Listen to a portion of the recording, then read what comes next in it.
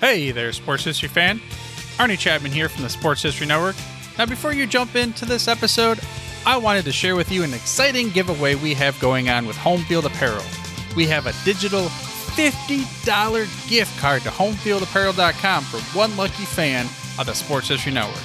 All you got to do is head over to sportshistorynetwork.com/giveaways to sign up. Again, that's sportshistorynetwork.com/giveaways.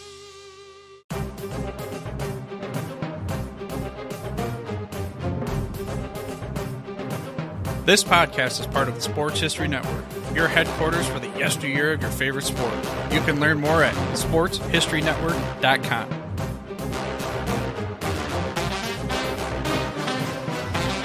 The Rose Bowl. The game that inspired the college football bowl season has a long and storied history.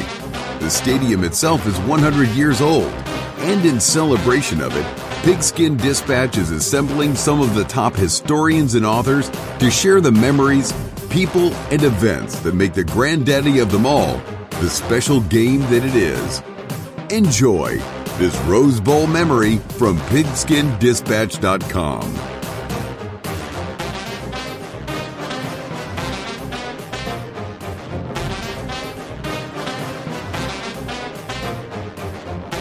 Hello, my football friends. This is Darren Hayes of pigskindispatch.com. Welcome once again to the Pig Pen, your portal to positive football history.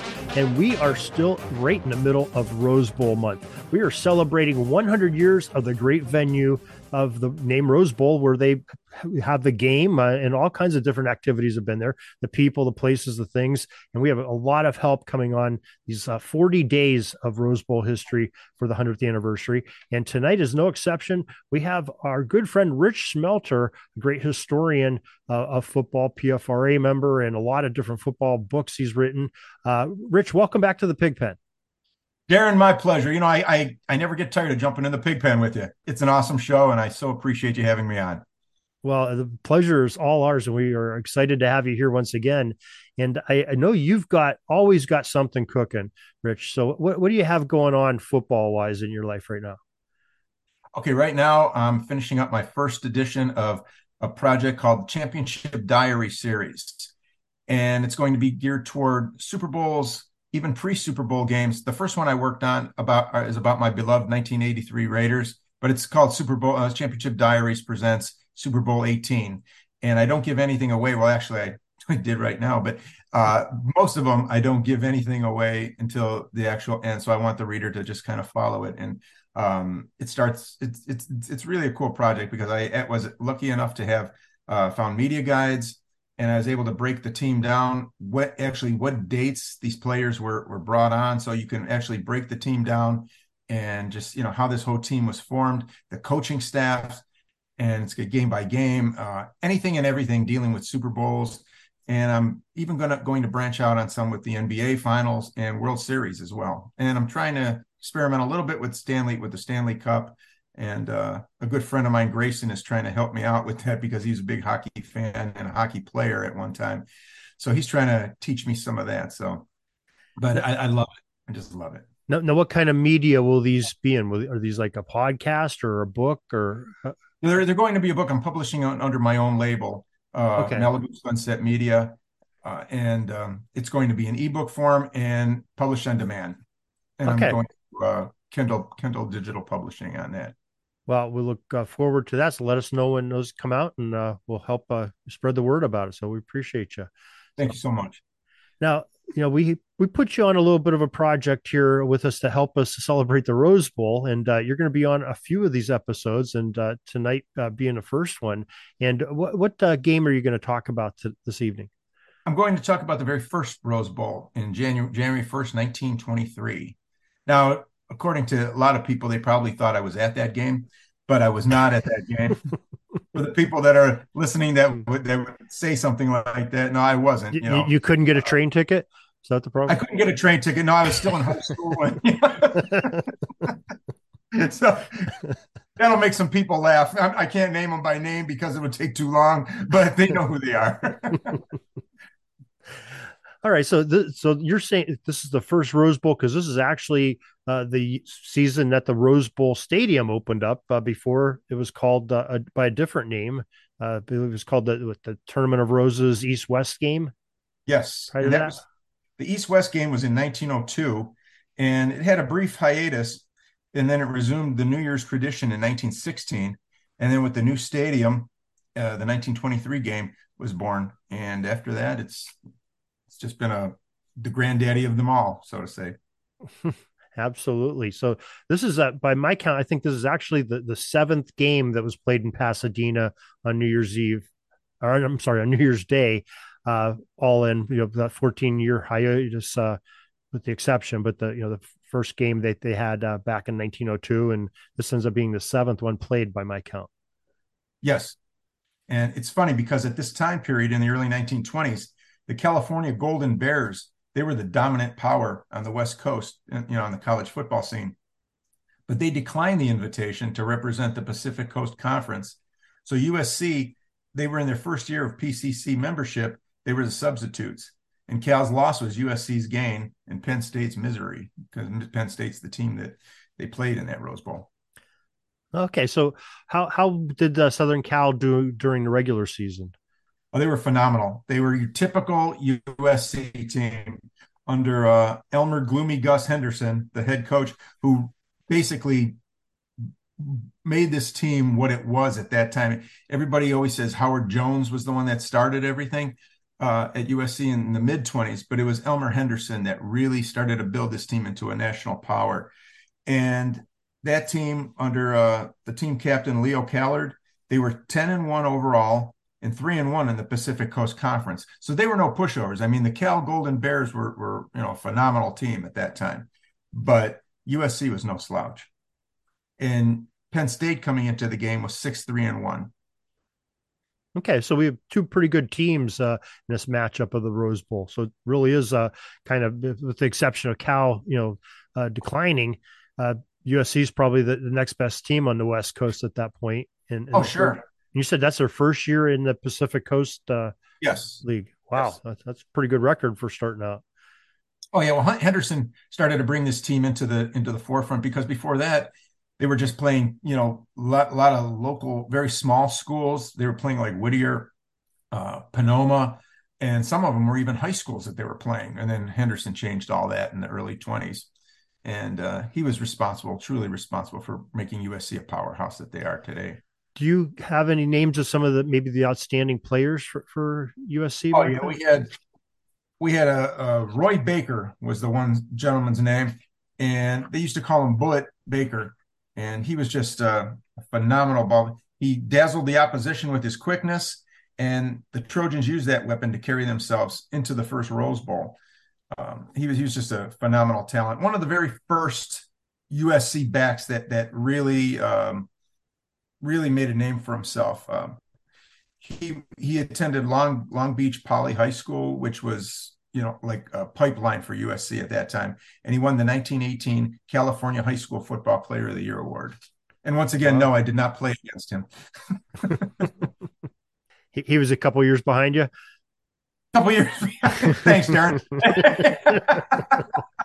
Hey, you set it up. I had to toss it in there. Okay, I'm sorry. I'm sorry. Okay, so that means that's some pretty good stock of back there if he's getting California Player of the Year in high school, and USC getting him. So that's a blue chip prospect, what we would call it today for them. Because a blue chipper, yeah, without a doubt, he was blue chip. And how about any other players USC had that were sort of maybe standouts that made a difference? There was halfback Gordon Campbell, and a little piece of trivia here. He was the very first person to ever score a touchdown in USC's bowl game history. And this was that Rose Bowl. So, the name Gordon Campbell. All right. We'll have to remember that if you're sitting at your local drinking establishment and you get one of those sports trivia games. That'd be a good one to know. Yes, Gordon Campbell. So, Rich, how about their opponents in this Rose Bowl at Penn State? What do we know about them? Well, their coach was Hugo Besdick, and it was a really interesting story revolving around this game. Okay, the scheduled kickoff was set to start at 2:15 p.m. and it was already running 10 minutes behind schedule. But Penn State was not there at the Rose Bowl yet, and nobody could understand why Penn State got stuck in traffic. Well, Hugo Bezdek requested, and he received extra time to allow his players the opportunity to go through warm-up drills. But the additional time was not appreciated by USC. And it was so great, the dismay was so great that Elmer Henderson and Bezdek came close to waging a prize fight against each other over the issue. And there are some rumors that they actually did stage a fist fight over this, so USC came into the game. They were very, very upset at this. And it started to show at first because it started an hour late and the extra time gave Penn State a little bit of time to get used to it.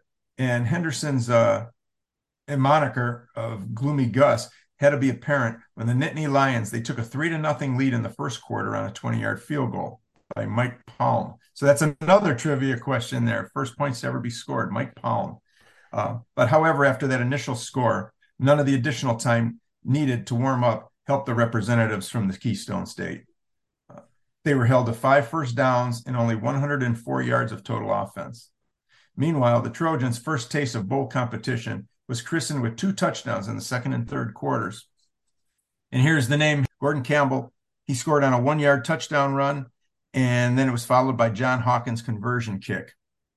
And prior to Campbell's historic tally, Harold Galloway made one of the greatest plays up to that time in college football. On 4th down at the Penn State 10-yard line, Galloway made a spectacular diving catch of a poorly thrown ball from Campbell that helped set up USC's first score. He was knocked out when he landed on the 2-yard line and had to sit out the remainder of the quarter. And then Roy Bullet Baker scored USC's other touchdown in the third quarter on a 1-yard run, and once again, Hawkins added the extra point. For the day, Baker ran the ball 29 times for 123 yards. Wow, that's impressive. Yeah, very, very, very good. And it was another part of this game. This game not only proved to be a milestone for the Trojans as a team, but it also marked the beginning of Gil Perrin's passion for the Cardinal and Gold.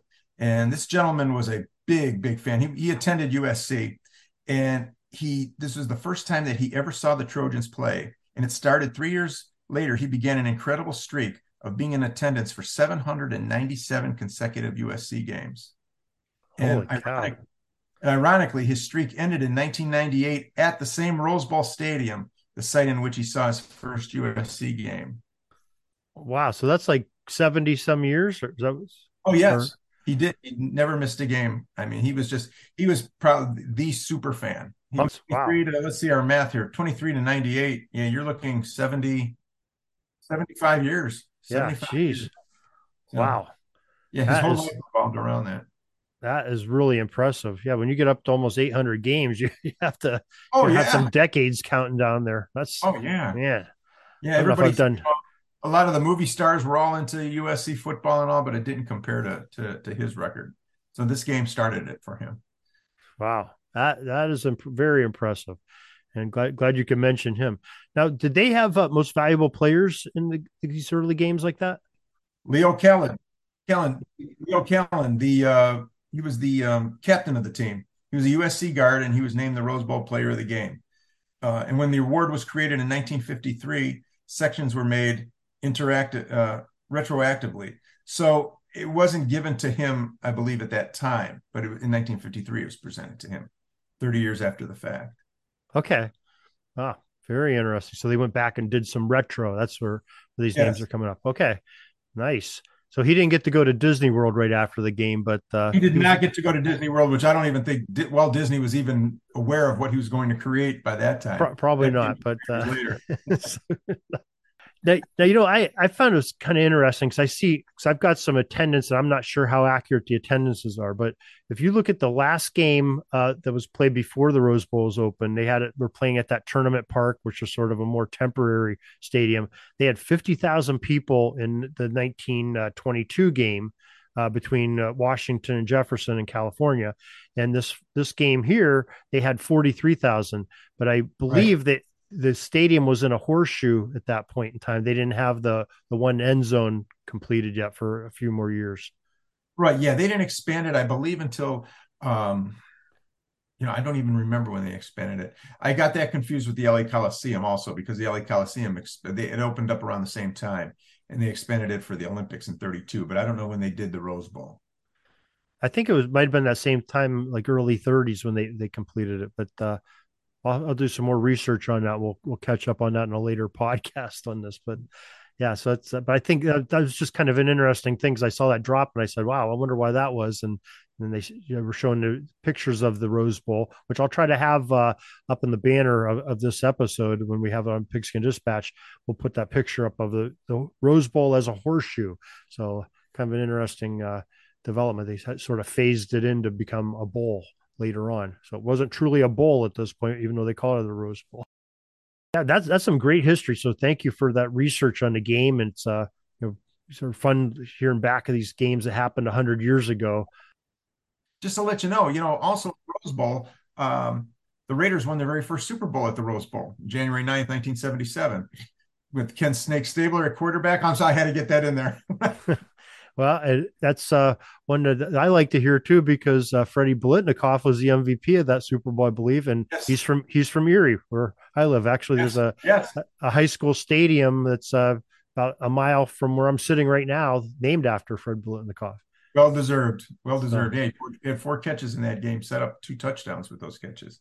Yeah, so he was quite the player, both at Florida State and with the Raiders. So, yeah, they had that Biletnikoff award for him from college. Oh yeah, it was. Yeah. Oh, we can have that for another show, though. Right. Well, it sort of segues into my next question, because I know you have a podcast where you talk a lot about the Raiders and some other things, and maybe you'd like to just share with us a little bit about how that's going and where people can find that podcast. Oh, it's great. I'm having the time of my life. I was interviewed last year by Josh Murphy, who goes by Murph's Fan Cave, and it was Raiders Fan Radio. And he interviewed me, and then he asked me on the show, he goes, would I be interested in doing a show on his network about the history? So he did that before the show started. So, I mean, I almost fell out of my chair. So I was basically just bombed on endorphins, when he was telling me this. So I put together the shows. The first couple shows were just terrible. You could hear papers dropping, almost kind of like I was doing a few minutes ago. And, the papers were dropping and everything. And they were terrible, I was, how it is when you think that you're being funny and then you don't have anybody to talk to. You just see this needle going up and down on Audacity. And I was like, oh my gosh. But then I really got into it. I have these 2 great guys that I work with, and Matt and Bruce, and all the stories that I always tell them and everything, they would always start laughing. So I kind of pictured them and they would be laughing at this. And that really helped me get, going on the show. And I'm almost up to episode 50 now, over 2 years. And I do it once a week, but I do take breaks in between, and it's going great. And it's part of Raider. You just go to Raiders Fan Radio and you look for Flashback on there. And like I said, the first couple episodes, please, folks, they were awful. Give me a break on those. But I'm having the time of my life with it. It's just incredible to bring all this history back to life. Hey, and it's very well. Everybody starts off a little slow in their. Look at Peyton Manning's rookie year in the NFL. Wasn't so hot, but look what happened with him. So that's true. That's true. So you get better. You get better with more experience. So that's good. When I find out, I have fans in in other countries and all too. That just blows me away. It just blows me away, and I'm so surprised at the success that I was able to have with it. Well, that's great. I mean, Raider Nation is definitely a big supportive fan base. So that's great that they have some shows like yours to cheer on Raiders and remember Raiders history and some of these great gridiron legends that played in the black and silver. Well, I'll tell you, Raider Nation is it reaches out. I'm setting up a few more projects that I want to do on the Raiders, and people are willing to help, and they just come through, whether it's the person in charge of the Raiderettes or anybody else that's involved with the Raiders. They're right there for you. And it truly is a family. And I know, you have a lot of fan bases that listen to the show, and hopefully there's a few from Raider Nation, but I couldn't be prouder to be a part of it. Well, that is great. And, we wish you all the luck on that. And we hope that, we thank you for coming on today and sharing with this Rose Bowl memory with us. And, we know we got you signed up for a few more of these too. So we'll have you on in the next week or two talking about another great Rose Bowl memory. And we're excited to hear about that too. So thanks a lot for joining us today, Rich. No problem, Darren. I can't wait to dry off and clean up and then jump back in the pig pen with you in a few weeks. We're taking a peek over at the chains and the down marker. It's 4th and long. We're going to have to punt the ball and get on out of here, but we'll have another series tomorrow for your football history headlines, so be sure to tune in. We invite you to check out our website, pigskindispatch.com, not only to see the daily football history, but to experience positive football with our many articles on the good people of the game, as well as our own football comic strip, Cleat Marks Comics. Pigskindispatch.com is also on social media outlets, Facebook, Twitter, Instagram, and don't forget the Pigskin Dispatch YouTube channel to get all of your positive football news and history. Special thanks to the talents of Mike and Gene Monroe, as well as Jason Neff for letting us use their music during our podcast. PigskinDispatch.com is a proud affiliate of the Sports History Network, the headquarters of sports yesteryear.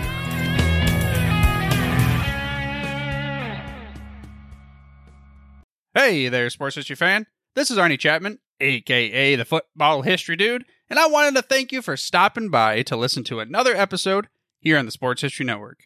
Our podcasters are passionate about uncovering and sharing sports stories from yesteryear. And if you didn't know it already, we have over 30 shows across the network covering all sorts of sports history topics. In fact, here's a glimpse into one of our awesome podcasts here on the network. Do you wish you knew more about the 100 seasons of the NFL? You're in luck because you found the Football History Dude podcast, where each episode is a journey back in time to learn about the rich history of the NFL. From the founding of the league in an auto showroom, all the way to what it is today, America's favorite sport and a behemoth of an industry. My name is Arnie Chapman. Football is my passion, and I want you to come along with me each week to explore the yesteryear of the gridiron. So hop on board my DeLorean and let's get this baby up to 88 miles per hour. How about that? I bet you're super hyped to go listen to that new podcast, right? Well, to learn about this show and all the other podcasts on the network, head over to sportshistorynetwork.com/podcasts. Again, that's sportshistorynetwork.com/podcasts. Head over there today to find your next favorite sports history podcast.